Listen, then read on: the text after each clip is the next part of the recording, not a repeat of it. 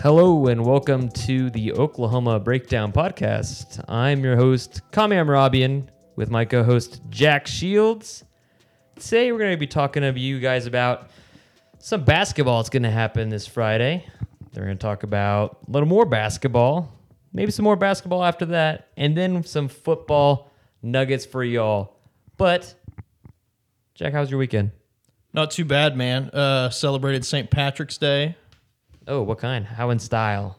I didn't have a green beer, actually. I think it's the first St. Patrick's Day I haven't had a green beer in a long time. I did have Guinness, though, so I did check that box Guinness off. is good. Did you wake up where you expected to wake up? I did, actually, yeah. When you turn 30, you get better about that kind of thing, but your hangovers are worse, so there's that. So Did you wear green? I did wear green. I had to wear green. I'm Irish. I'm very Irish, actually, so yeah, I kind of have to do all that stuff. It's an obligation. Did you wear the cool beer glasses they give you? I did not. No, I didn't. I got a late start to it because I had to work all day on Sunday. I see. But yeah, got to partake a little bit. I just kind of hung out. Word. Just Not a big St. Patrick's Day guy. Sorry. St. Patrick's gay guy, no. Day guy, was- not so much either. I mean, like, Did not mean to do that. I mean, we support all lifestyles. Yes, on we the- do. on the Yeah, we're a Oklahoma very Breakdown progressive Yes, podcast. we are. I had some beers after I worked out, which is probably not a good idea. But I was playing video games, There you so go. it didn't really matter. But you want to talk about this basketball game that's supposed to happen this week? Oh yeah, if we have to.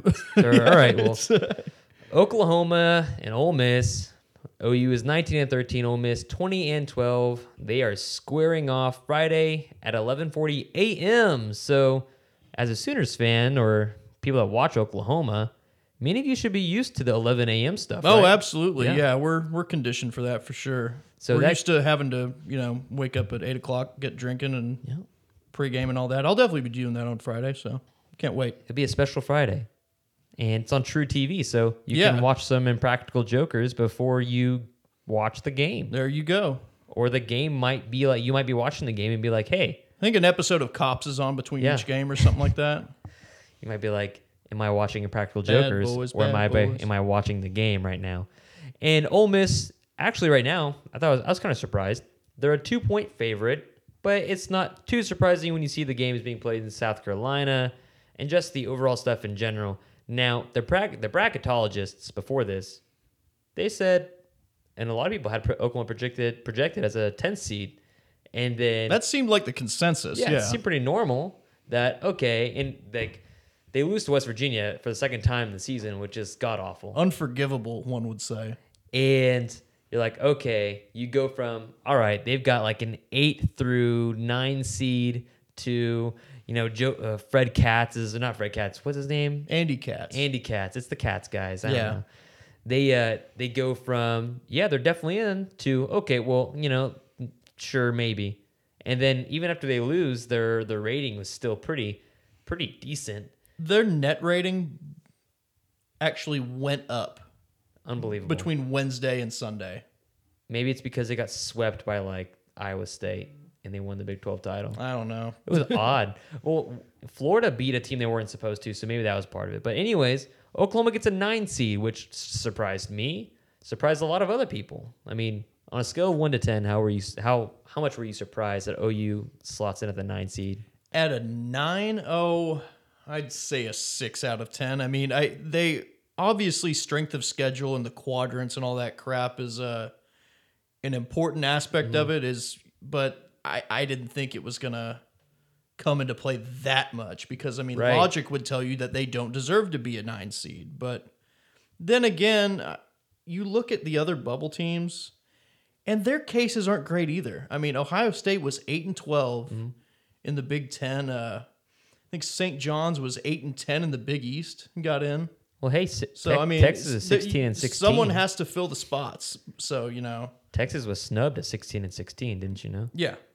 We'll keep saying that. Let's say that God. at least 5 more times on this Awful. podcast. We got to meet a quota. Yeah, Texas snubbed 16-16, and it's not even Tom Herman leading the charge. It's No. Shaka Smart, Shaka Khan. and then their other folks down there in DFW. But here's the thing that kind of terrifies me the most about Ole Miss, because there are some pretty good teams in the SEC. Yeah. Kentucky, you've got Tennessee, you've got Auburn, which is no slouch, and they lose to Tennessee, they lose to Arkansas, they lose to Kentucky by a combined 7 points, and they're 20-12. They could easily be 22-10. They could be 23-9, and just because of some luck that didn't go their way, they could have been like a 5 seed or and a getting 6 swept seed. by Alabama. That didn't help. That didn't help. And they lost to Bama in the SEC championship bracket too. They lost to Bama by 5. But man, they really, it's just concerning to me that they're playing these really, really tough teams, really pretty competitively. And Oklahoma early on, they played Texas Tech tough. They played Kansas tough both times. They beat them once. But you look at the other times, they played teams that were relatively tough and completely smashed. Yeah, that Baylor game was the one that stands out. The one in Norman, that was there's a pretty big list of games for this OU basketball team that just, you think that's rock bottom. Mm-hmm. That was one that really felt like it. Then you have the West Virginia losses. Then you have, that I'm trying to think. There were a lot, but both of the Kansas State games were pretty rough. Gosh. I mean, granted, that's not a great matchup for OU, but which is why I would be very worried about Virginia if Oklahoma made it in, because that's a similar style of play. Yep. I think they would absolutely suffocate OU if they beat Ole Miss. Mm-hmm. So, I would say, they're fourth in the pecking order of the 1 seeds, but they're probably the worst matchup for OU. If I would agree with that. And so they've also played 2 Big 12 teams. They went 1-1. They beat Baylor, which beat the hell out of OU. Yeah. And granted, Baylor early in the season was not as good. They sort of turned it on in conference play, but still a good win. And I remember because Oklahoma was facing Baylor, and people were saying, Baylor's not that great. And then all of a sudden, that was after OU had just beaten down Vanderbilt by 30 points. And then OU gets absolutely boat raced by the Bears. So. And then, but the Ole Miss, they lost to Iowa State, which many people would expect after seeing Ole Miss, Iowa State killed them in Oxford I guess it was the SEC Challenge or whatever. So Ole Miss is led by a few guards, Breein Tyree, Terrence Davis. They lead that team in literally everything except steals and blocks, which is surprising to me that if they're a guard heavy team, that one of these two guys aren't leading them in steals. It makes sense with the whole blocks thing, but I think Terrence Davis leads them in rebounds. Yeah, he does. And that's odd to me, but at the same time, the modern basketball, modern NBA, that's really how it is. In Oklahoma, they seem to be top heavy. If you look at stats, it's going to be like, man, Christian James is Oklahoma's true playmaker. He leads the team like 15 points a game. It's been about 2 months since that's truly been the case for Oklahoma. Oh my gosh. It needs to be the case for Oklahoma, but it's not. It feels like Christian James was that player at the very beginning of the season. He just, around late January is when he begins to get in his own head every year. And I just don't get it. Yeah. And throughout this year and in the end of last year, he gets in his own head with his shot, but at least he's still busting his ass. But so that's encouraging. He's not holding his head down like he was as a sophomore, but right. The pump fakes, the second guessing, it's passing when he's wide open, stuff like that. He just, it's unfortunate because he seems like a good kid, but that's sort of going to be his legacy at Oklahoma. Yeah, that sucks because you always hear about before the season and preseason, you say, man, in a closed workouts against Oregon or so-and-so, Christian James dropped 30 points. And then he does that in the early season games great. too. Yeah, he did. He was fantastic in November and December this year. He was great in the Battle for Atlantis and stuff like that. He was the guy that they leaned on a lot. Absolutely. And there was almost no Jamal Bieniemy, and there was a lot of Aaron Calixte, and now there's not much Aaron Calixte. You are almost non-existent if you're Christian, because at one point Christian James led the team in rebounds and points, and now it's just straight up Christian Doolittle, Jamal Bieniemy, just go. And really, Oklahoma, they don't have a true big man, and as we're gonna talk about later, healthy one at least. But they have they have Brady Manick, Christian Doolittle, Jimoni McNeese is hobbled. Yeah, recent reports say what he's questionable. Questionable. If you had to give an over-under, I'd say he plays, over-under would probably be about 12 minutes, I would say. Just because he's a senior. Because he's not going to, I don't think think he's going to be able to play too many minutes, but he'll give it a go, I would think. Yeah, I agree. I think it's because he's a senior. It's his last go-around. He'll tape it up and see what he can do. Not that he'll be that effective. Just for note's sake, I'm glad Matt Freeman's graduating. Technically not. He technically has one more season of eligibility, but he did go through the senior day stuff. So Kruger said that he's still undecided, so it could go either way. It's a pretty good indication of what's to come, I think. Hallelujah. He's just, man. I don't think he dove for a loose ball at any point in his career at OU. I don't think he just dives for loose balls anywhere. Yeah. I don't know. Because you look at Matt Freeman, you look at Brady Manick, you look at all the other bigs, and a lot of them have a lot of things in common, specifically that they go down to the post occasionally. This dude just straight up just shoots threes as like a 6'9" guy. Yeah.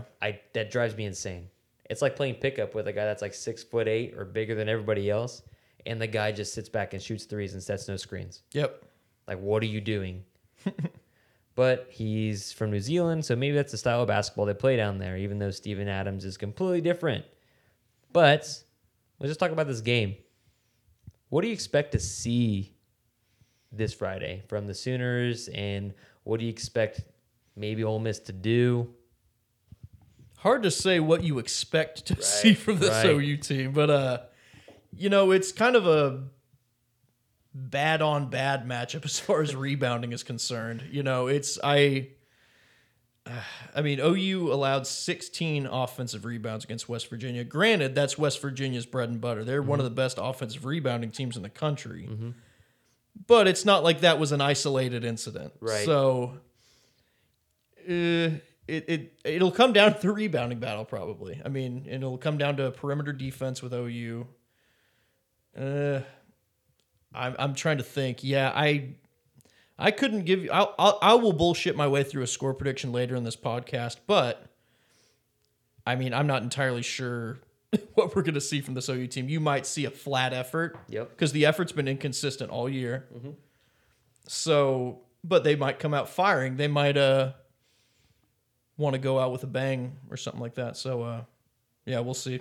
I think your guess is as good as mine. We'll see Christian Doolittle handle the ball a lot, along with Jamal Bieniemy. I think you'll see a lot of pin downs and down screens. I think they'll try to get Brady Manick open as much at the top of the perimeter as possible.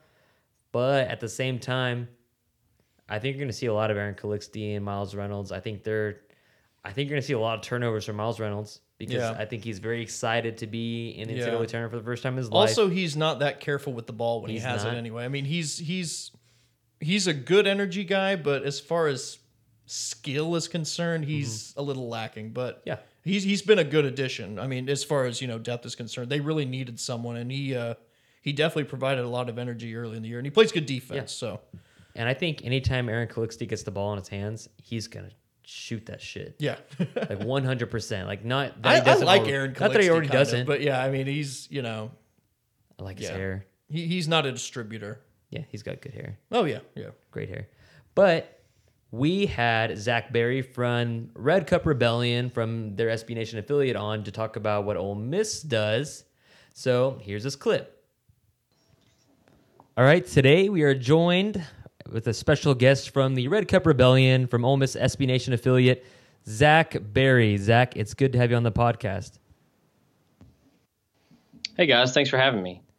Yeah, no problem. So today we're just going to talk about, since Oklahoma's going to match up with Ole Miss in South Carolina this Friday, we're just going to ask you a couple questions, see what you think, and then just ask you how much you hate LSU. Sound good? Perfect. All right, so something that me and Jack really noticed was Ole Miss has defeated some pretty quality teams, and they've even come close to some close losses to very quality teams that would be high seeds, but they've also been super inconsistent. What in particular has Ole Miss really struggled with when they're being inconsistent or haven't been playing that well? It was a fun season. I think that gets lost in the last month or so with some frustrating losses down the stretch and then an early exit in the SEC tournament. But the reality is this team was picked last in the conference, and now they're an 8 seed. It's pretty crazy if you think about it. Kermit Davis in his first year does a hell of a job, and it's going to be exciting in the coming years to see what he's going to do with quote unquote his own players, finding his type of guys. But and that's no disrespect to the roster that's there now, but I mean he's got to find the right skill set in a player to cater to his system, and I think this season was indicative of kind of what to expect. We saw that in spurts. High intensity on defense, and then getting out in transition, and just running and trying to get transition baskets, and then just the offense going through guard play. So that was huge this year. I'm sure you guys know about Breein Tyree and Terrence Davis. Those two guys averaging, a little, I guess they were hovering around 35 a game combined between the two during the season. So the team kind of goes as they go, but there's some other guys that can jump in and help as well. But I'm excited for Friday. It's going to be fun. On the other side, what's been this team's biggest area of strength throughout the season? Without, I guess, taking too easy of an answer here, I would say it's probably the guard play. I mentioned the defense. The defense has been, I guess, good at times. Kermit's famous for a 1-3-1. He likes to mix up looks on defense and mix up pressures, but at times I think just with the types of players that are on the roster, the skill set isn't conducive to that type of defense full time yet. So they were caught out of position, especially in transition defense. They're one of the worst teams in the country. But the strength is definitely going to be the guard play. Breein Tyree is as good as it gets. It was, in my opinion, it was criminal that he wasn't on the All SEC team. But I mean, so I understand it. But I mean, he averaged 18 a game, and then you've got Terrence Davis on the other end. If between the ears, if he's locked in. He's going to be a handful. So that's the strength, without a doubt, is the guard play. Would you say that one of the weaknesses or maybe strength is half-court offense for Ole Miss? Because you mentioned that they're really good at running and gunning, that defense leads the offense. There's a lot of fast break points between those two guards. Let's say Oklahoma slows the game down, even though that's not in their favor. But let's say Oklahoma slows the game down. Would that play into Ole Miss's favor or no? I think there's been a lot of, I guess, flexibility, if you will. They've had games where they just kind of, and Terrence kind of do their thing on offense, and the offense runs through them. And then there's times when they're needing other guys like Devontae Shuler to chip in, and guys coming off the bench like KJ Buffin and Blake Henson. They'll do a lot of motion. They'll move the ball. You're not going to see a ton of offense go through the post. Bruce Stevens, the guy who's going to be at the 4, sometimes the 5, depending on if our 7-footer Dominic Olenichik is in foul trouble or not. Other than honestly, the last game I can remember the offense running through Bruce was that SEC tournament loss against Alabama. He was really the only guy that could do anything on offense, but it's going to go through those 3 guards, Shuler, Tyree, and Davis. So I wouldn't say that they're hindered by half-court sets. I think Kermit does a pretty good job drawing things up, and when you've got guards like that who can take it off the bounce, I think you're as dangerous as anybody. So they're definitely comfortable in half-court sets as well. This team was picked to finish last in the SEC during the preseason, so in which particular areas of the game has this team, I guess, surpassed expectations? Well, defensively, for sure. Last year, and this may not be a fair, I guess, analysis, if you will. I think the team kind of quit halfway through the year last year. They weren't very good, and I think it kind of became I guess, somewhat common knowledge that Andy Kennedy was on the hot seat or on his way out or maybe resigning. And I think the players kind of knew that and they just kind of quit. But this year, I think they took big steps in terms of really getting after it defensively. And then I think Breein Tyree is just a completely different player this year. He was always, explosive, could really score, but he wasn't an 18-point per game type of guy. And this year, it's just under the tutelage of Kermit Davis and then assistant coaches Win Case and Ronnie Hamilton. He's really come into his own and poised for a huge senior year. So I would say, as a whole, I think that the team defense, even though it's not great, is light years better than they were last year. And then I guess individually, Breein Tyree, I mean, I think he was in the conversation for SEC Player of the Year, in my opinion, at some point, halfway through the season. But he's just a completely different player, and I would probably bet that if he has a really good game on Friday, then Ole Miss has a really good chance of winning. All right, so besides the fact that Ole Miss has a head coach named Kermit, outside of Tyree, what do Oklahoma fans really need to know about this team heading into Friday evening when they play the Rebels? Excuse me.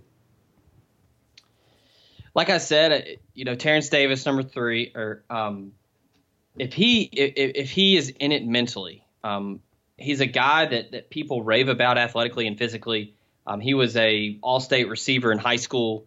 Didn't really have any big-time offers for football, but he's a guy that's kind of, you could see it in spurts. Man, he could really be something special in the basketball court. It's a guy that, his whole life he split between football and basketball, and you can tell because, he's not all there. He's not a complete player, and that's not a knock on Terrence. But, last 2 years ago in the NIT, we played Syracuse at the Carrier Dome, and he just went off and basically won the game by himself, had 30-plus. If he gets hot from behind the arc, that's who you cannot fail to close out on Terrence Davis. If he gets a good look and starts to feel it, he is going to heat check all night.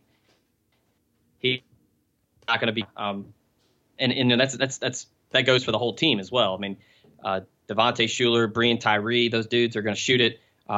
Blake Hinson, one of our small forwards, number 0, true freshman, he's going to be a good one. But he's, kind of hit that wall, I guess, if you will, that freshmen usually hit late in the season where, he had a huge game on the road for us earlier this season against Mississippi State in a big win, had 20-plus. He could heat up from behind the arc. So if Oklahoma fans need to know one thing, it's you better close out behind the arc because that's kind of where Ole Miss really hits their stride offensively. Is if they start to get confident and get in a rhythm from behind the arc, then it could spell trouble. When this is his first season at Ole Miss and in Oxford, it's his first season and he's already brought them to the NCAA tournament, and it's just the school's 9th NCAA tournament appearance in school history. So how thrilled is the fan base about this hire at this point, and how hopeful are people for the future of Ole Miss basketball? Man, people are pumped. It's been a long time. It's been 4 years since we were in the tournament. Made it play-in game. First 4 in Dayton. We had a ridiculous comeback victory over BYU, and then lost a tough one to Xavier. It was a pretty good Xavier team. And shout out to Banners on the Parkway, great SB Nation blog over there for the X-Men. But people are pumped, man. We 22% increase in ticket sales and attendance. That's the most in the SEC. We had this brand spanking new arena that's a couple years old, and people have just been, chomping at the bit to go to games and get excited about basketball. And they're finally there. They had a ton of sellout games this year. Had Kentucky on the ropes at home, had Tennessee on the ropes at home. One possession games. Could have been 2 huge wins, and who knows if they pull those 2 wins off, what seed they are. But people are excited, and I think when I was an undergrad, it was when Kennedy first got in there, and no NCAA tournaments while I was in school. But the excitement was there at the Tap because people just want something to cheer for. Ole Miss is football rules the roost. Athletically, baseball is a big deal, but this year the excitement and just the intensity the crowd showed were something to behold. I mean, it was exciting for me to watch on TV and really hear the crowd and hear the students. The student sections were always full, so that was fun. So that's when you really can tell that Kermit's work and the players and everything is paying dividends when students are there packing the student section on a Tuesday night. So that was fun to see. So yeah, I would say it's at an all-time high. It's probably the best it's ever been. I hate to bring this up, but as Oklahomans, we have to ask you about the Bryce Drew buzzer beater, which occurred just a few miles from where we're recording. But and I was at that game as a 9-year-old kid, so from my perspective, it's memorable in a good way. But is that basically your school's equivalent of the Boise State Statue of Liberty play for Oklahoma fans as far as traumatic experiences are concerned? God. Yeah, it's certainly for basketball. That's it, without a doubt.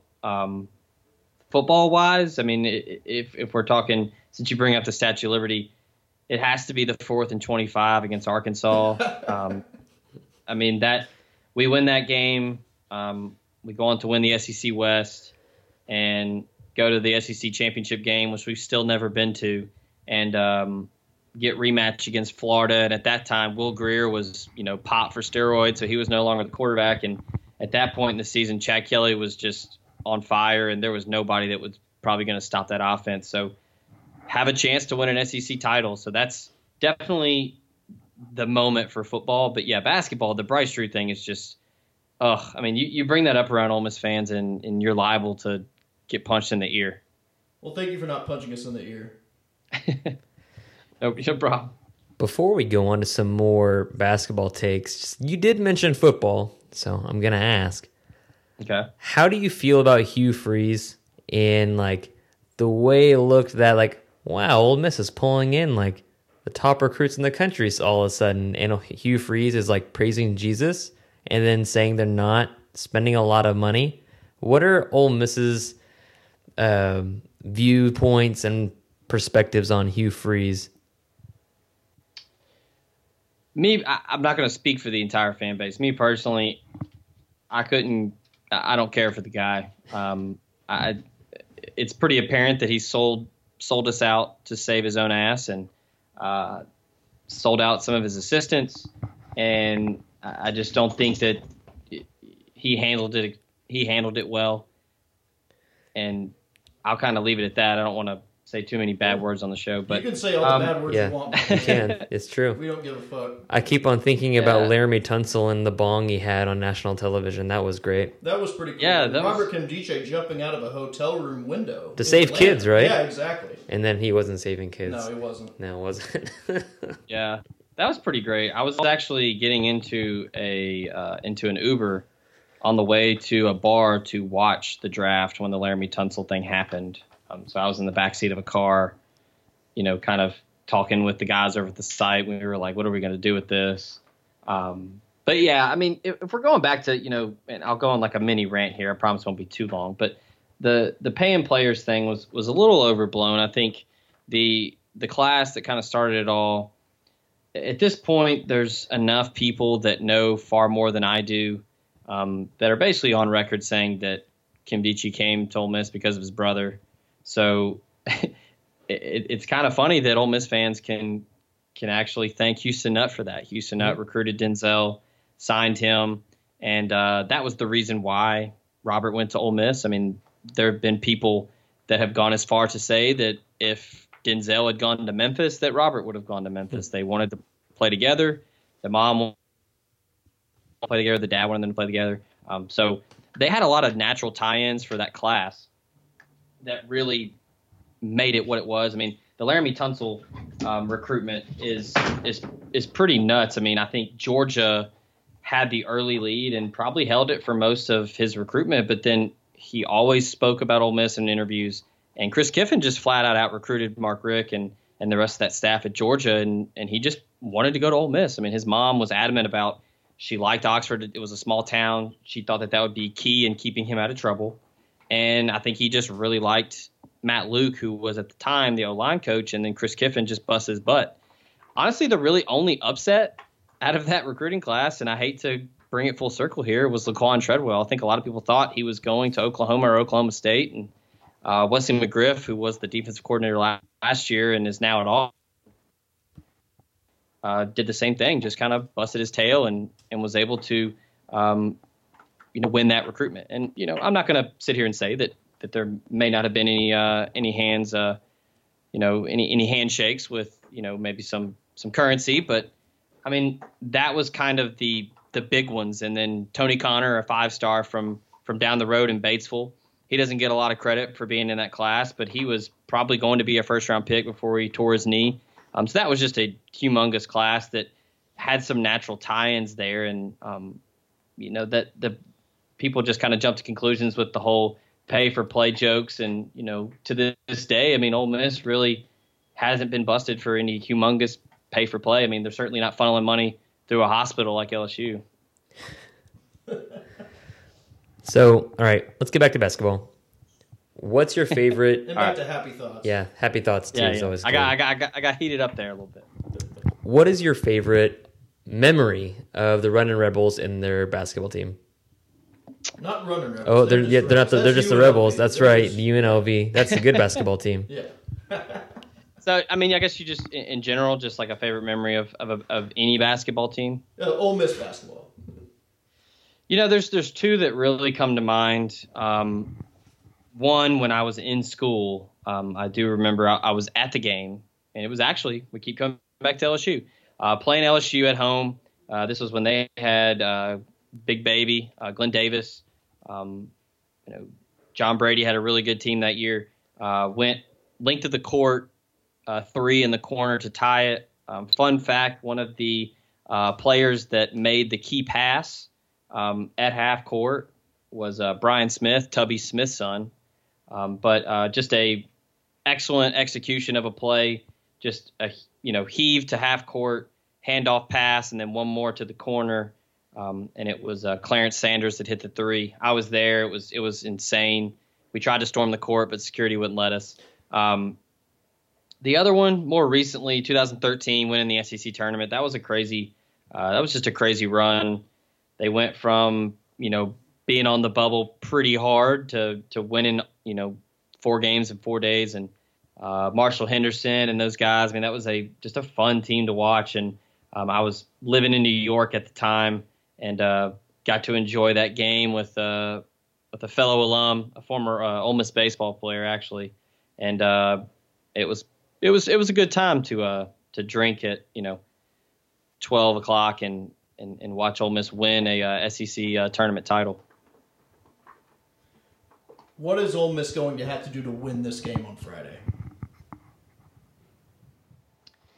Honestly, I think they're going to have to rebound well, and that's one of their biggest weaknesses. So it doesn't bode well from the jump here. We're when I'm also talking bad at rebounding, so there's that. Yep. This is going to be a slap fight.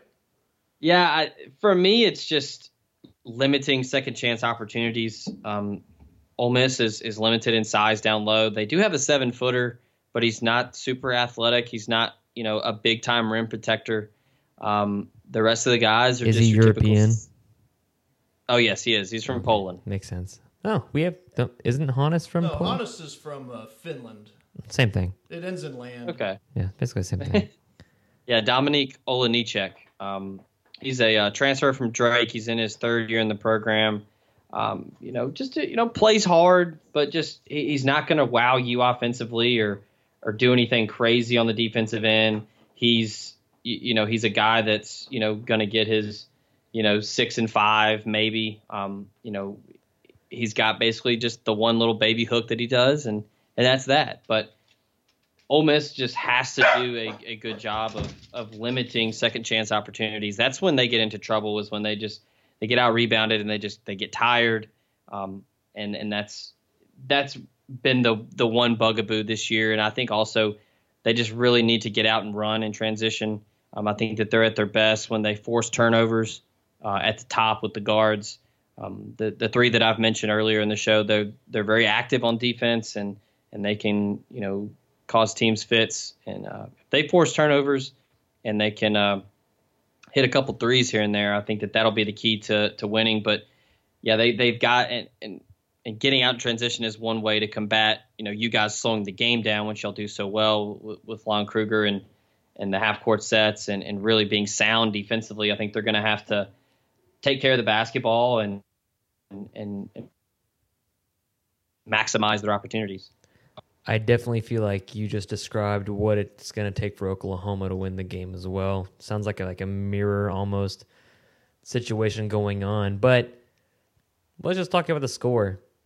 Do you feel confident? And if you do feel confident, and maybe if you don't, I'm still going to ask you what you think the score is Friday night.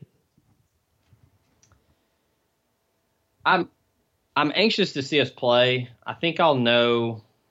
Well, I was going to say I think I'll know if we win or lose in the first 8 minutes. But we have had some games where, man, the first half, I'm just like, there is no way that we are going to be in this game. And we've, had some shockers. But I think they're going to really have to get after it on the boards, and they really need the guards to play well.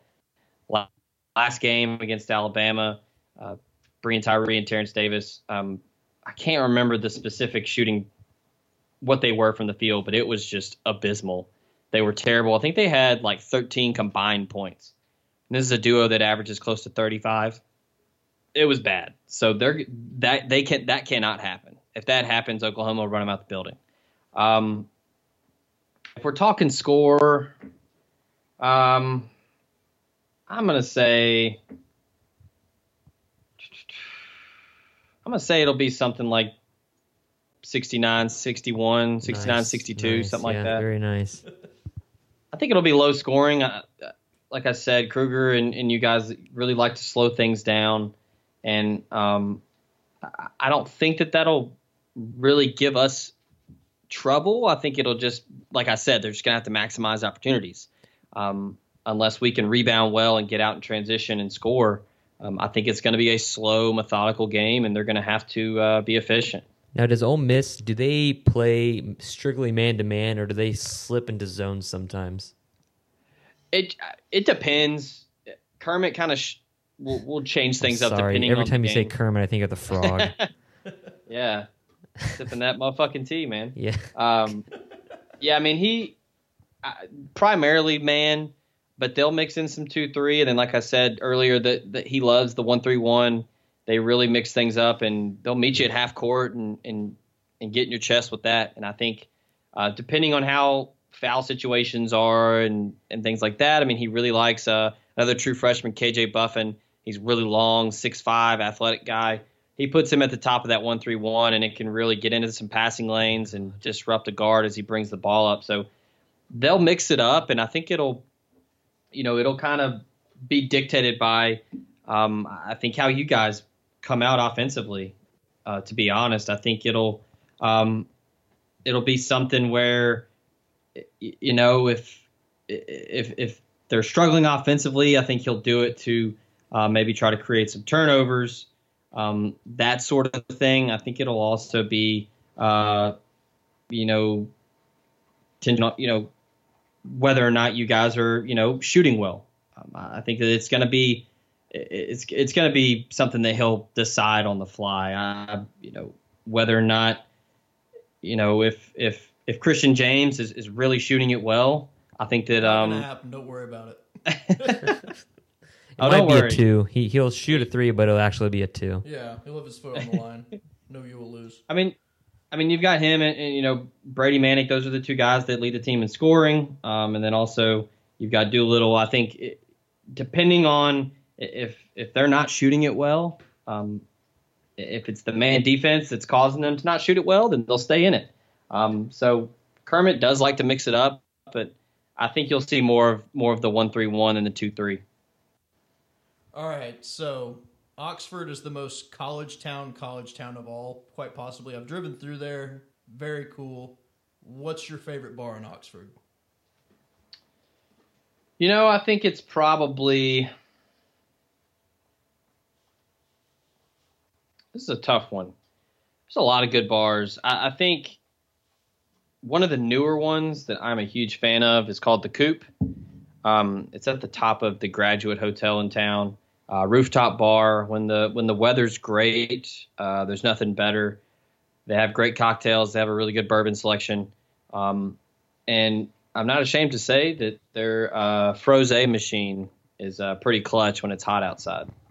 And, hey, rosé, and especially a frozen rosé. Is that what you mean? I assume, but that sounds amazing on a hot day. I'm not ashamed to admit that. Oh yeah, it sounds fantastic.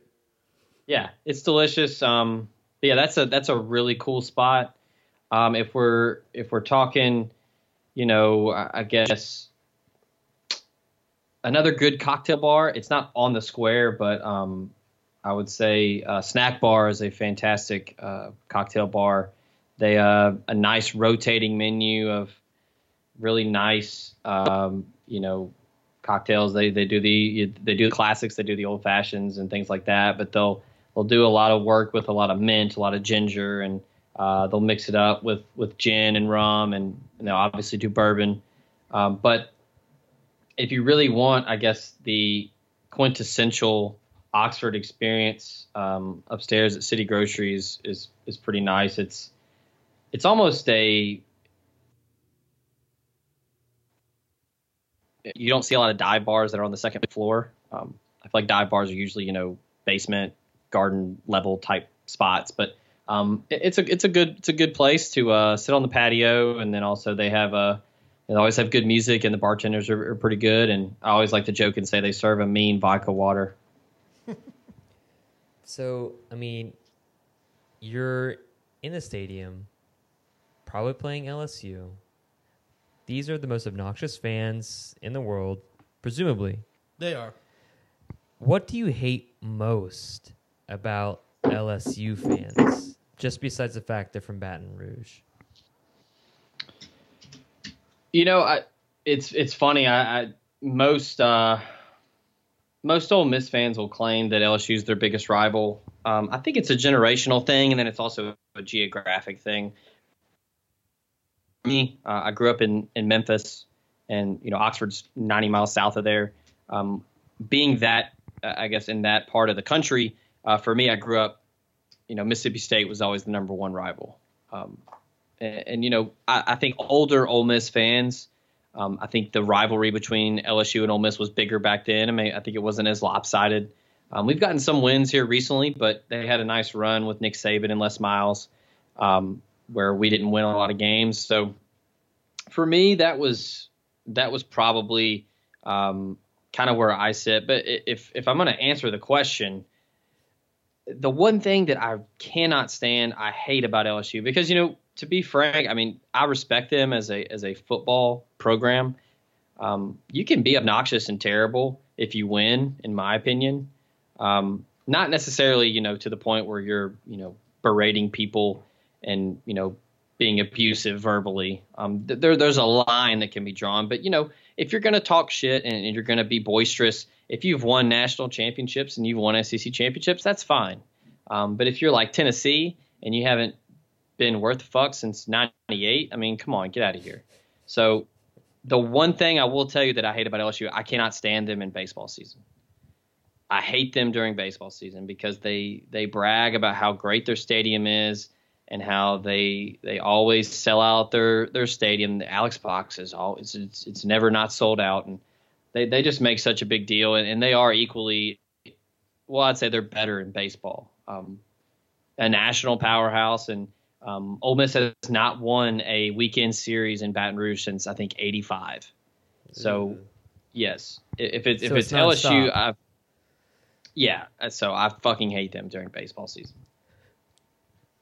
I will say I do respect them. I wish they would play neck more. When they play neck in the stadium, you can't beat that. No, you can't. I was actually, the first time I experienced that, I guess post-grad, maybe year one out of college, me and a buddy split season tickets, and we were playing LSU, and I was right next to their fans when they actually sang along with neck, and that was the first time that I'd really experienced it. And man, I thought it was the coolest thing ever. So I wish they'd play it more. I wish the school would let them do it. I agree, absolutely. One final thing. Can you eloquently describe the Grove for Oklahoma fans who have not been there? Ooh. The one thing I think that's funny and overblown is people always joke about the chandeliers and you're not going to find that in every tent. People will dress up. The students will wear their Sunday best. They'll wear their finest. The girls will wear sundresses, and you can always tell who the freshmen are because the girls will wear heels, and by the end of the day they'll be walking around barefooted because their feet will be killing them. And then you can always tell with the guys because they're in sport coats and they're pledging and they're having to go save seats and set up tents, and they're just on the verge of a heat stroke in that blazer in September. Honestly, to kind of get serious here for a second, I think the best thing about the Grove is just the camaraderie. I mean, the people are willing to just welcome you into their tent, no matter where you're from, no matter who you are.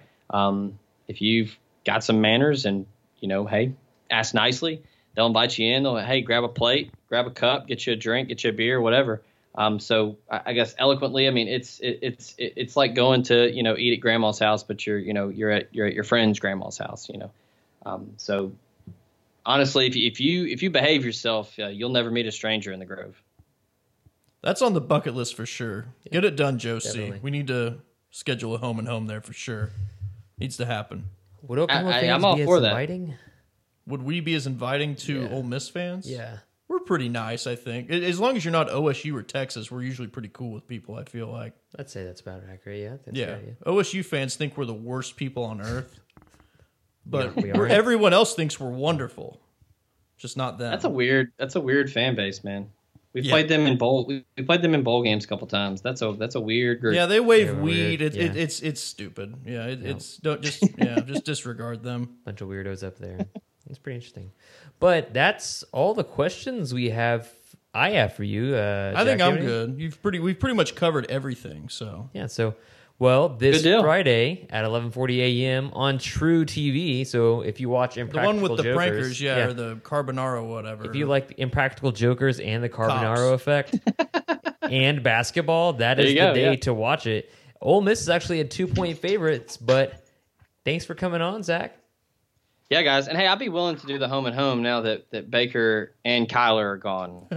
Hey, there's no. It doesn't stop It now. doesn't stop. We got Doesn't stop no Spencer more. Rattler coming in. Yeah. Number I one was gonna quarterback say in the the- country. Hey, do you have any quarterbacks in the roster that are thinking about transferring?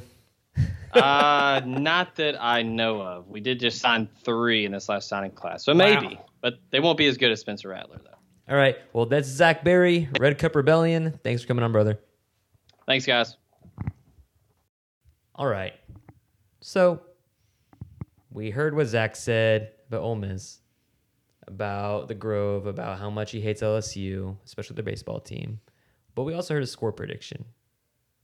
What do you think is going to happen this Friday? Give me a score. He said, what was it, 69-61 or 69-62 or something like that? I think it was 69-61. I'm going to keep with this nice theme, and I'm going to say 69-65 Ole Miss. Nice. Ole Miss would win. You know, I'm going to say the game will be more high scoring. Give me, and you can quote it, 82-71 Oklahoma. Okay. Christian Doolittle's going to score 24 points. I like your attitude. I mean, at the same time, like, I can just go look at Christian James' press conference and is like, yeah, we need to play better. It's like, what? That's not the attitude I want heading into the NCAA tournament. Like, yeah, we're not going to be one and done, but man, we got to play better. It's like, okay. Don't get your toe off the line. Maybe it might advance. But yeah, let's just talk about Oklahoma basketball in general. I don't remember what seed they were last year. 10. They were 10? Yeah. All right. Does this team, are you more satisfied with this team at a 9 than you were last year's team with Trae Young and a 10? Kind of by default. I mean, like, if you would have told me at the beginning of the season that OU would go 19-13 and get a 9 seed, I would have been thrilled because I didn't think this team was going to make the NCAA tournament. Mm-hmm. This is a stopgap year. You had to bring in 2 grad transfers. You lost Trae Young before you kind of planned on losing Trae Young. Mm-hmm. Most people thought he was going to be a 2-year guy probably. And then the Trae Young show happened and that whole thing snowballed and it turned into infighting and all that stuff. It became a big thing. And then, but everything that's happened since then, obviously December and November were fantastic. Mm-hmm. We still had a lot of hope halfway through January and into late January. But then you saw the inconsistent effort or even rare effort down the stretch and saw the lack of cohesion, the lack of leadership. And that's really disappointing coming from what is, on paper, the most experienced high major team in the country. Yeah. So it's kind of a complicated question. In general, I'm fine with it. I think Lon and this staff did not do as well as they should have developing this current wave of players, which is why I'm sort of excited to see what he does with this new crop that's coming in next year, which is really promising. Do you think he's going to get the opportunity? Yes, I do. Yeah, I do. I absolutely do. But I think he gets 2 to 4 more years till he rides off into the sunset. He's going to get to leave on his own terms. Okay, I think. But and I don't know what happens after that. I mean, how old is Kevin Kruger? I don't know. He's pretty young. It's real weird looking at him though. It's like young and old. Like one time they shared a water bottle, and I was like, "That's kind of weird." I don't share water bottles with my dad, but maybe that's just the way their family is. Yeah, it wasn't like fountain. Like he didn't just like fountain it. Yeah, he just straight like lips to lips on the water bottles. Interesting. It was real weird, man. That is weird. Yeah. Yeah. So basically, what you've just told me is that Kevin Kruger is going to be the next head coach at Oklahoma. He is by DNA default. Yeah. Lips in the bottle. Well, there you go. We're getting down to the big problems right here. I really hope he's not going to be the next head coach. I don't know who. I'm trying to think of. We want to talk about like nepotism. Oh in God, the Oklahoma program. That's the last thing. I'd rather have Freddie Kruger than Kevin Kruger. Yeah, exactly. Yeah. I don't think they're related, so that would work. I don't know. Throw one of them in a fire, see what happens. Yeah, I guess so. But like, I feel it's like, oh my gosh, last year's team. I was praying. I was like, please, do not let this Oklahoma team make the NCAA tournament. I don't want to watch any more of them. Just let OSU in. They're actually better right now. They were much better. They deserved it. And then if Oklahoma does make it, Oklahoma State's not going to make it. Yeah. And that's just going to make life hell for all of us. Just because we all know that Oklahoma State's a better team than it was hilarious though. And then it happened. And I was like, oh, damn it! Like, come on. The memes were great. It was pretty good. It was worth it for the memes. But so like last year, I was like, please end it. I don't want to watch anymore. Yeah. But this year, I'm like, okay, I'm interested. Like they finally figured out Christian Doolittle's their best player. Yeah, took them long enough. Took them about 20 games out of a 32-game season. And they said, oh, wow, we can just like dump this ball into somebody in the mid post and he can go get us a bucket 3 out of 5 times. Hell, let's do that. Yeah. And this is after they shuffled their lineup. Oh my gosh, what was their starting lineup this year? It was Calixte, Miles Reynolds, somebody at the 3. Was it Doolittle? And then they played Manic. The beginning of the year, it was Calixte, Christian James, Doolittle at the 3, Manic at the 4, McNeese at the 5. And McNeese getting hurt obviously impacted all of that. But. And now it's like completely different. You've got Jamal Bieniemy. You still have Christian James who's stuck to his spot. You've got Rashard Odoms who just plays really tough defense and dunks. Gets to the hole a little bit. I mean, he doesn't finish that well all the time, and he's gotten better with free throws. Yeah. I will give him that. I agree. He beginning of the year he was like 39% at one point, and now he's. I don't know what his percentage is right now, but he's hitting them more often than not. Yeah, which is that's encouraging. It looks like he kind of tweaked his shot a little bit, so credit to him for that.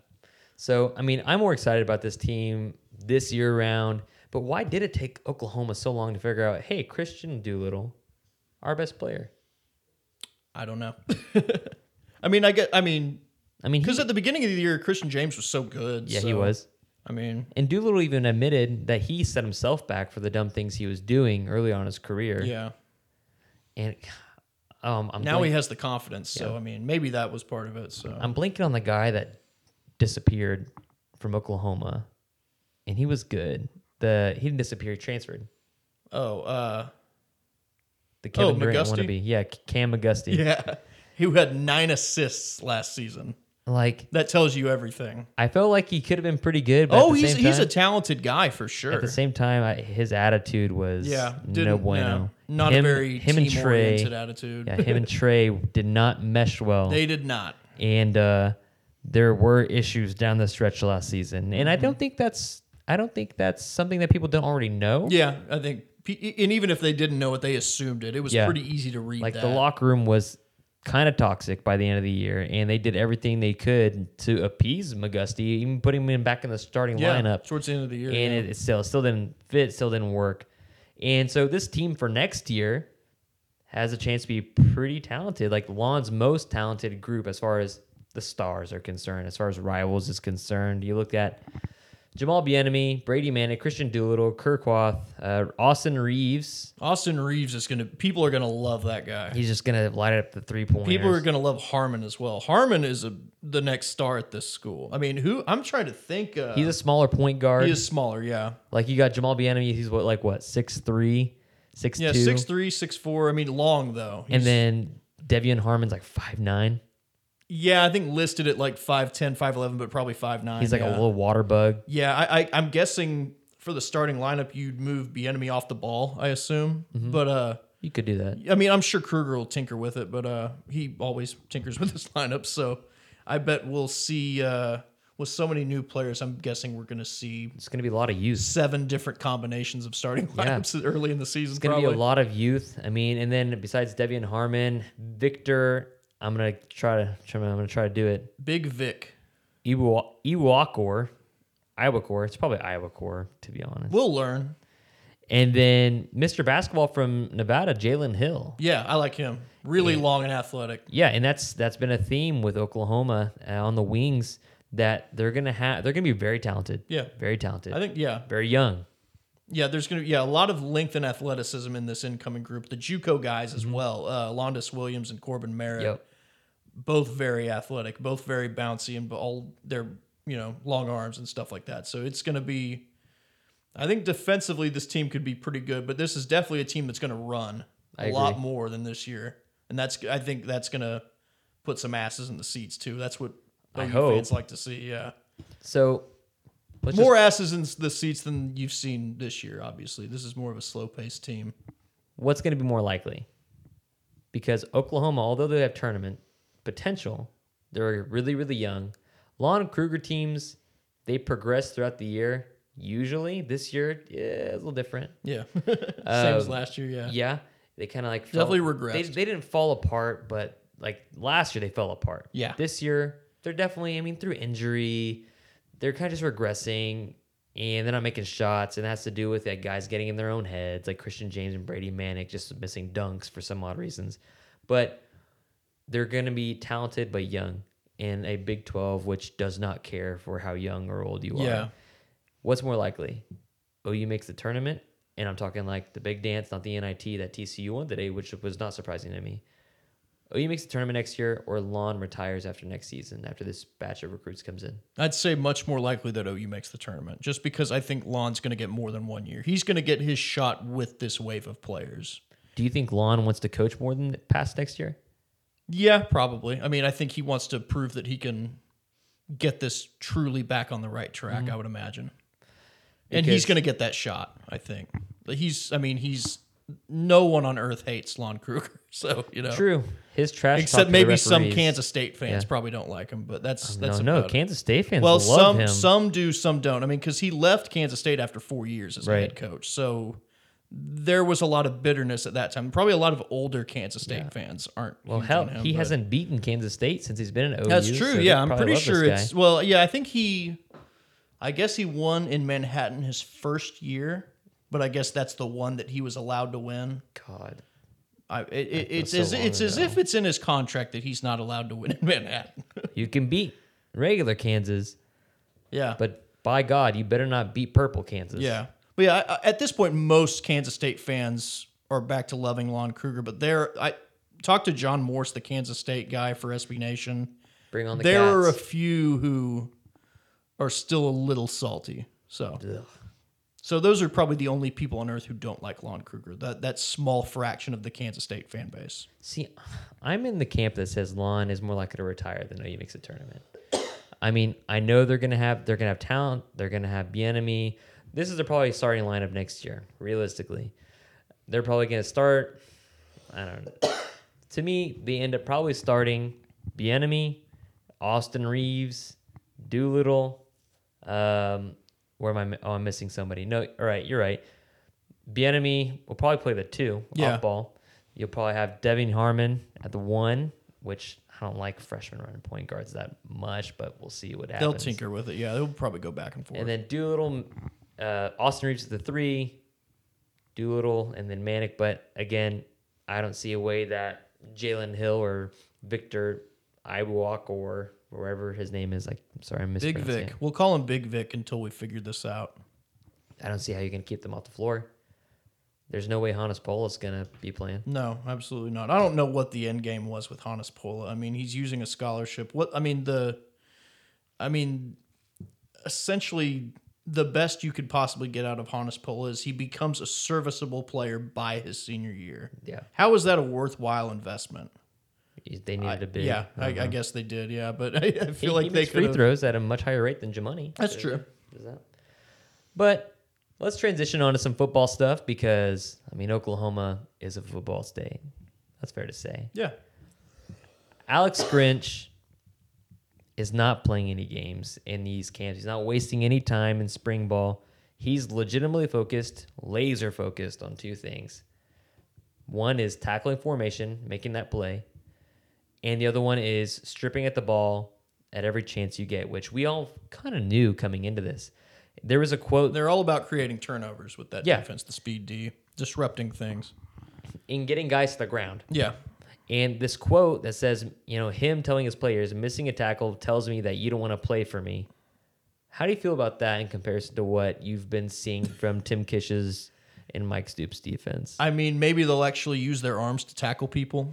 And not just kind of submarine their way, like dead fish flopping on a guy and hoping he falls over. Buki better figure some things out or he's not going to play again. I have some reserved things about him. Like Norwood is getting nods at Nickelback. Yeah. And that's Buki's kind of place. Yeah.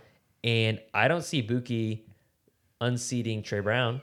No. I don't see He doesn't deserve to. I don't see Buki unseating Parnell Motley. No. And he's not going to play at safeties, which are not his natural And position. Grinch and Manning love taller corners, so Buki obviously does not fit that profile. So, Was he going to play he's going to play the dime package on kickoff? I mean, I feel like he's losing his place here. I mean, that's what it feels like. I could easily see Trey Norwood not working out a nickel, and they try Buki out at nickel, and it just goes from there. I could see that happening because I hope so for Buki's sake. I mean, Yeah. he's obviously he has we're recruiting from California. he and has a IMG. lot of upside. So I mean, I want it to work out for him. I mean, because he seems to have some decent instincts, but Mm-hmm. he's always been. I mean, he was hurt down the stretch last year, I guess. But I mean, if it doesn't work out for him at nickel, I don't know where it's going to work out for him. And if Norwood truly is ahead of him, then if he doesn't let up on that spot, we'll see. At the same time, they got to figure out what's going on safety. Yeah, Because that's I the think- most pressing issue of all. I think one that I want to nail down pretty hard is Delarian Turner-Yell. There you go. Is a very real thing that would probably be happening at safety. Mm-hmm. Whoever is opposite of him, whether it be Robert Barnes, Jeremiah Cradell, Chance Sylvie's still there. Yeah, he is. And he's big. Yeah. And he could play the nickel. You get Justin Broyles, and you've got the other kid, the other Oklahoma kid, Patrick Fields. Patrick Fields. There's a lot of guys for those spots, and Buki doesn't necessarily match a lot of those spots. And when Robert Barnes went out against Alabama, I thought, oh, this is not going to be good. Patrick Fields comes in, plays just fine. Yeah. Probably better than Robert Yeah. Barnes. So I'm really interested to see what happens in the secondary. And to me, it feels like Buki's losing his place. To others that I've talked to, they say, no, well, I think he'll compete for one of the cornerback jobs. He's not going to replace Trey Brown.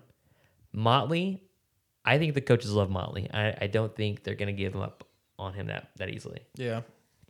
I really want to see Jamal Morris. He's a big dude, kind of as big as Robert Barnes. So Yeah, Morris and Cradell. yeah, I think definitely Cradell. Yeah, these guys that are coming in with these 6'3", 200 body frames are really going to make some noise, and that's a complete 180 from what they were doing with what they were trying to do with Kerry Cooks. Kerry Cooks, which is like, oh, Will Sunderland, he can be a center fielder and just get interceptions with Stephen Parker. And now the guys are suddenly not 170. Now they're like 200, 6'3", 6'2". Complete shift. Yeah, Where's Cooks at, by the way, again? Tech. Oh, that's great. Yeah, Makes sense. Banished to Lubbock. Makes sense. But while I was podcasting last time, I was talking about eyes from Lincoln Riley. And literally during the podcast, they said, oh, it's RJ Proctor. So RJ Proctor is now going to be at OU. He mentions at Virginia he's played all 5 positions. Cool. Great. Wonderful. But he wants to play guard, and they said they'll slot him in at guard. What does he do for OU's offense just in general? I mean, obviously, they're not really short on talent Right. along the offensive line, but depth and experience they're lacking in. So Totally. bringing in at least one person like him was a must. And I don't know if you've watched his tape from that South Carolina game, the Belk Bowl. Mm-hmm. That was probably his best game at Virginia, and he was phenomenal. You watch that and you become confident that he can take one of the starting spots along this offensive line. Oh, So definitely. I don't know which guy that would be at the expense of, whether that's Robinson or Hayes. Mm-hmm. Who would you think? Oh, That's a tough one. I want to mean, say it's at the expense of Hayes. I like them both. I mean, I think they're both gonna because whoever's left out this year, if Proctor is a starter, they'll be the starter the next year. Yeah. One would think. So Yeah. it's not life and death for those guys, but obviously they'd both like to play this year. So But yeah, they're both probably. You would think that they're both probably up to speed at this point. It's their 3rd year in the program. They've been learning from Bill Bedenbow, and they've been learning from their mentors like Ben Powers and Drew Samia. Right. You can't really think of better guys to learn from than those two. So Now it's going to be interesting the first couple weeks of the season, especially Creed Humphrey's out till the summer. And that's the guy that anchors that offensive line. yeah, It's going to be interesting to see what happens. But at the same time, it's a good thing you don't have Landry Jones back there, right? yeah, Like, exactly. you're going to yeah. have You a Jalen Hurts that guy who can move. he can move, and he's not the type of agile that Kyler Murray is. He's Yeah. going to move, and he's going to run you over. Yep. He will run you over before he runs around you. Yeah. He's an incredibly dynamic athlete, powerlifting champion out of San Antonio. He can move around Big 12 linebackers, and he can run over Big 12 safeties.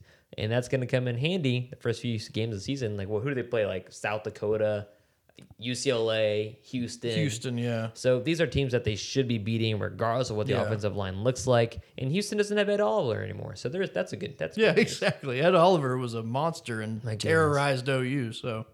So Archer Proctor coming along right next to Creed Humphrey is going to be really good for immediate pressure Yeah. getting to Jalen Hurts, which probably won't be a thing anyways because he'll be in shotgun. He'll be rolling a lot. Instant news that came out today regarding a quarterback, though. Not Jalen Hurts. He's going to be fine. Yeah. I think Jalen Hurts is going to complete 66, 67% of his passes. And You think he rushes for 1,000 yards? I think he does. Hell yeah. Yeah. His first 2 years in college, the first one he missed it by about 40 yards at Alabama. And that's because they were up on teams by like Yeah, 30 exactly. points. Yeah. Second year, he had like 800 something yards. Here's my follow-up. Does he lead the team in rushing yards? I think there's a chance. I think it's a Just chance. because I think, Trey and Kennedy Brooks are going to And be because the sharing plenty offensive of line. carries. Yeah. I'm really hoping they bring back that pony set with they have a diamond formation. Ooh, That'd be fun. that would be fun. And so I think he's going to lead the team in rushing. I think there's going to be a lot more quarterback designs because his body can handle it. I mean, when's the last quarterback that could handle quarterback runs? Blake Bell, and he's a tight end. Yeah, exactly. I mean, Trevor Knight was more finesse, and he was literally told not he was told on a read option not to read. And Yeah, just that was hand the ball that off. was sort of a toxic Heupel, situation. God. I mean, ugh. Well, I mean, Heupel partially to blame, and Bob partially to in the blame injury as well. But situation yeah, as well. Yeah, But it's just like, my goodness. But quarterback news came out today. Tate Martell, who I Tathan. hate a lot. yeah, Oh, yeah. I He can't stand the sucks. guy. Immediately eligible at Miami, which Miami's the perfect spot for that kid too. I hate him so much. Vanilla And- Vice. Yeah. Yeah. And this is like, and with the news that the kid from Georgia becoming eligible at Ohio State immediately, this is like NCAA free agency. They just need to get rid of the waiver process Yeah. at this point. All it is delaying things because they want all of these guys to be eligible. They Yeah. know that the public wants all of these guys to be eligible. So they eventually make them eligible. Why not just get rid of the waiver process and let everyone have one free transfer? I'm not saying that everyone Yeah. should just jump around all they want, but I think one free transfer without losing without having to sit out, I think that's reasonable. Like the OSSAA. Like, if you transfer once, okay, that's cool. Whatever. That's cool. But you transferred maybe 2 or 3 times, okay, like, maybe not. Because that happened to the kid that went to Southmore and then committed to OU, a defensive end. trying to think. Oh, my goodness. I'm blanking I'm on the blanking name. too. We're going to have to edit this out. No. Well, it'll hit our heads. He had dreads. He played Southmore. He played at like You sure it was Southmore? Yeah, man. He played at DJ Ward. DJ Ward. Oh, yeah. It was Lawton before He was that. at Lawton, and then he he never went to- actually played at Southmore, He did went he? to no, he didn't. Yeah. He went to like Lawton, and then he went to like Douglas or something like that, and then he transferred to Southmore. And they're like, all right, you gotta sit out. Yeah, he didn't get to play his senior year at Southmore. But yeah. That's what it was. And so like I think that the one free thing, that's fair. Yeah. But like if athletes are not allowed to have NCAA free agency, why can't I have NCAA football on my gaming consoles? Maybe someday. I don't know. They're coming out with that new one, which is like not licensed by I'm the not going to NCAA. play it either. You're not? It looks dumb. I mean, you can't use the real schools, can you? Right, no. Yeah. But somebody's going to like, just like they do with 2K. Create uniforms, They're going to yeah. create everything to a T and make it work. But the stadiums aren't going to be there. True. I mean, I don't know. The Oklahoma Land Sharks I'm going to wait. in crimson and green. I'm gonna wait for the day that it finally comes back. I don't know. I'm skeptical that it ever does, but I swear to God, if it doesn't come, I'm going to burn EA Sports to the ground. yeah. Now I'm sad. I mean, Yeah. now that we're going down this road, It's true. I miss recruiting. Yeah. I was thinking about this the other day. I think college football fandom's fervor for recruiting was partially influenced by NCAA football. I think Definitely. that's part of the reason why everyone follows recruiting as much as they do, because it's something that they sort of did competitively. You had to actively do you in online actively- dynasties and everything like that. So it's something that everyone enjoys following now, especially now that game is gone. right. I think that's. I mean, I think that played a small role in it. I think. I was thinking about like a modern NCAA Obviously, football game. yeah, and I mean, obviously, like it's something that would appeal to people regardless, because people, I think they look forward to looking to the future more than they do analyzing the past. Right. So recruiting inherently is intriguing in that way, but yeah, like I said, the video game I think played a large role in that. I was thinking about a modern version where you can like go the Hugh Freeze route or There you go. whoever else's Bagman. route and just like throw money at recruits and like steal recruits and get them decommitted, even though we were just talking about how it's not actually a real word. Yeah, we were And- talking about that. Decommitment, we need to find out a real word, because decommitment is not a word in the dictionary. Uncommitted. Is that Reopened his recruitment. I'm tired of writing reopened his recruitment. We need a word that's an actual word. maybe Webster will, just because of other things, will say, well, decommitted, they use it plenty of times. We'll just put it in the dictionary. Yeah, that kind of happens over time with Webster, so Yeah, I think that's a maybe good it point. will. But Maybe autocorrect will stop messing with me on that one. So they'll just put it in there, just say it's a word. yeah. But that's really all I have for today. It's a lot of basketball, a lot of A lot squeaky of basketball, shoes. yeah.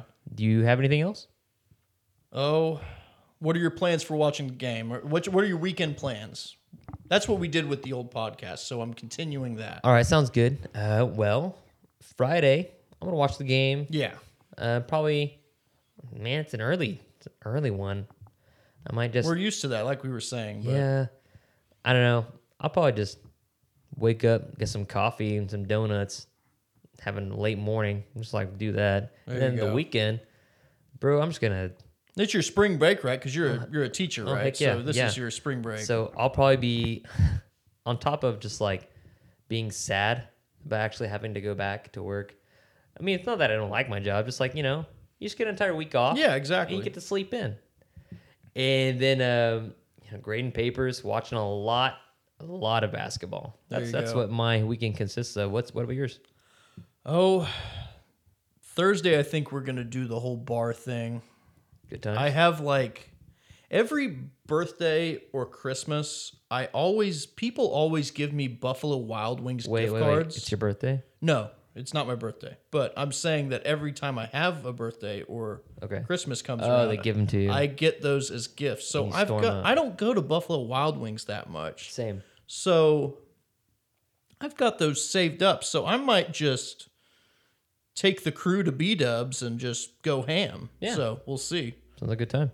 Beers on Jack because he's got like 17 Buffalo Wild Wings gift cards. Yeah, so if you see Jack this weekend, he's got a lot of Buffalo Wild Wings cards in. I might buy you a beer because it won't be my money. It'll be Buffalo Wild Wings money or whoever the hell bought me the gifts It'll money. be So it'll be grandma's money. yeah, it'll that be she grandma's gave you. money. So Yeah, that's there you true. go. Grandma's money is the best money. Yep, But it's worth more. that about wraps us up. But hey, be sure to follow us and like all the articles that we drop and everything that we put out there on crimsonandcreammachine.com. There's a lot of awesome content, a lot of awesome people that work on it for you guys. Absolutely. So- Seth's a neat guy. Yes, that's really cool. Alan's really smart. He went to Villanova. He's a smart guy. He's from East Coast school, huh? East Coast, yeah. And he went to Northwestern, so he's double smart. Double smart. That's double smarter than I am. Yeah, I went to OU and Florida State, so that makes me feel dumb. Yeah, I mean, I'm just UCO and OU, so I'm just Yeah. like I'm just like hanging out with my. That's about it. Same Villanova, here. man. Well, I'm just sad now. Yeah. Well- But Alan makes our blog much smarter, so Yeah, he uses a lot of big words, and He does. He fights with Ian Boyd a lot, which is really good. yeah. I want to fight Tom Herman. I want to fight Tom Herman too. I just want to fight in general. He's a hardo. I don't like. I hate him. I hate Tom Herman. Just because like it has nothing to do with the fact that he's Texas's head coach. It's just because I hate hardos, tryhards. He's a little bitch. more than anything on earth, and he's God. He just rubs me the wrong way. He's a little bitch. Yeah, he is. But Lincoln Riley is so much cooler than Tom he is. Herman. It's not even close. Why a person would voluntarily play for Tom Herman instead of Lincoln Riley is just beyond me. I don't get it. They've got Ludacris out there. That's true. Yeah, they don't have Lee Bryce, so Yeah. So, but hey, I think it about wraps us up. Follow Jack on Twitter. He usually is at the Crimson and Cream Machine Twitter Usually. handle at CC Machine, and then you can just follow me at BoomtownRW. I think that about wraps us up. So check you guys later.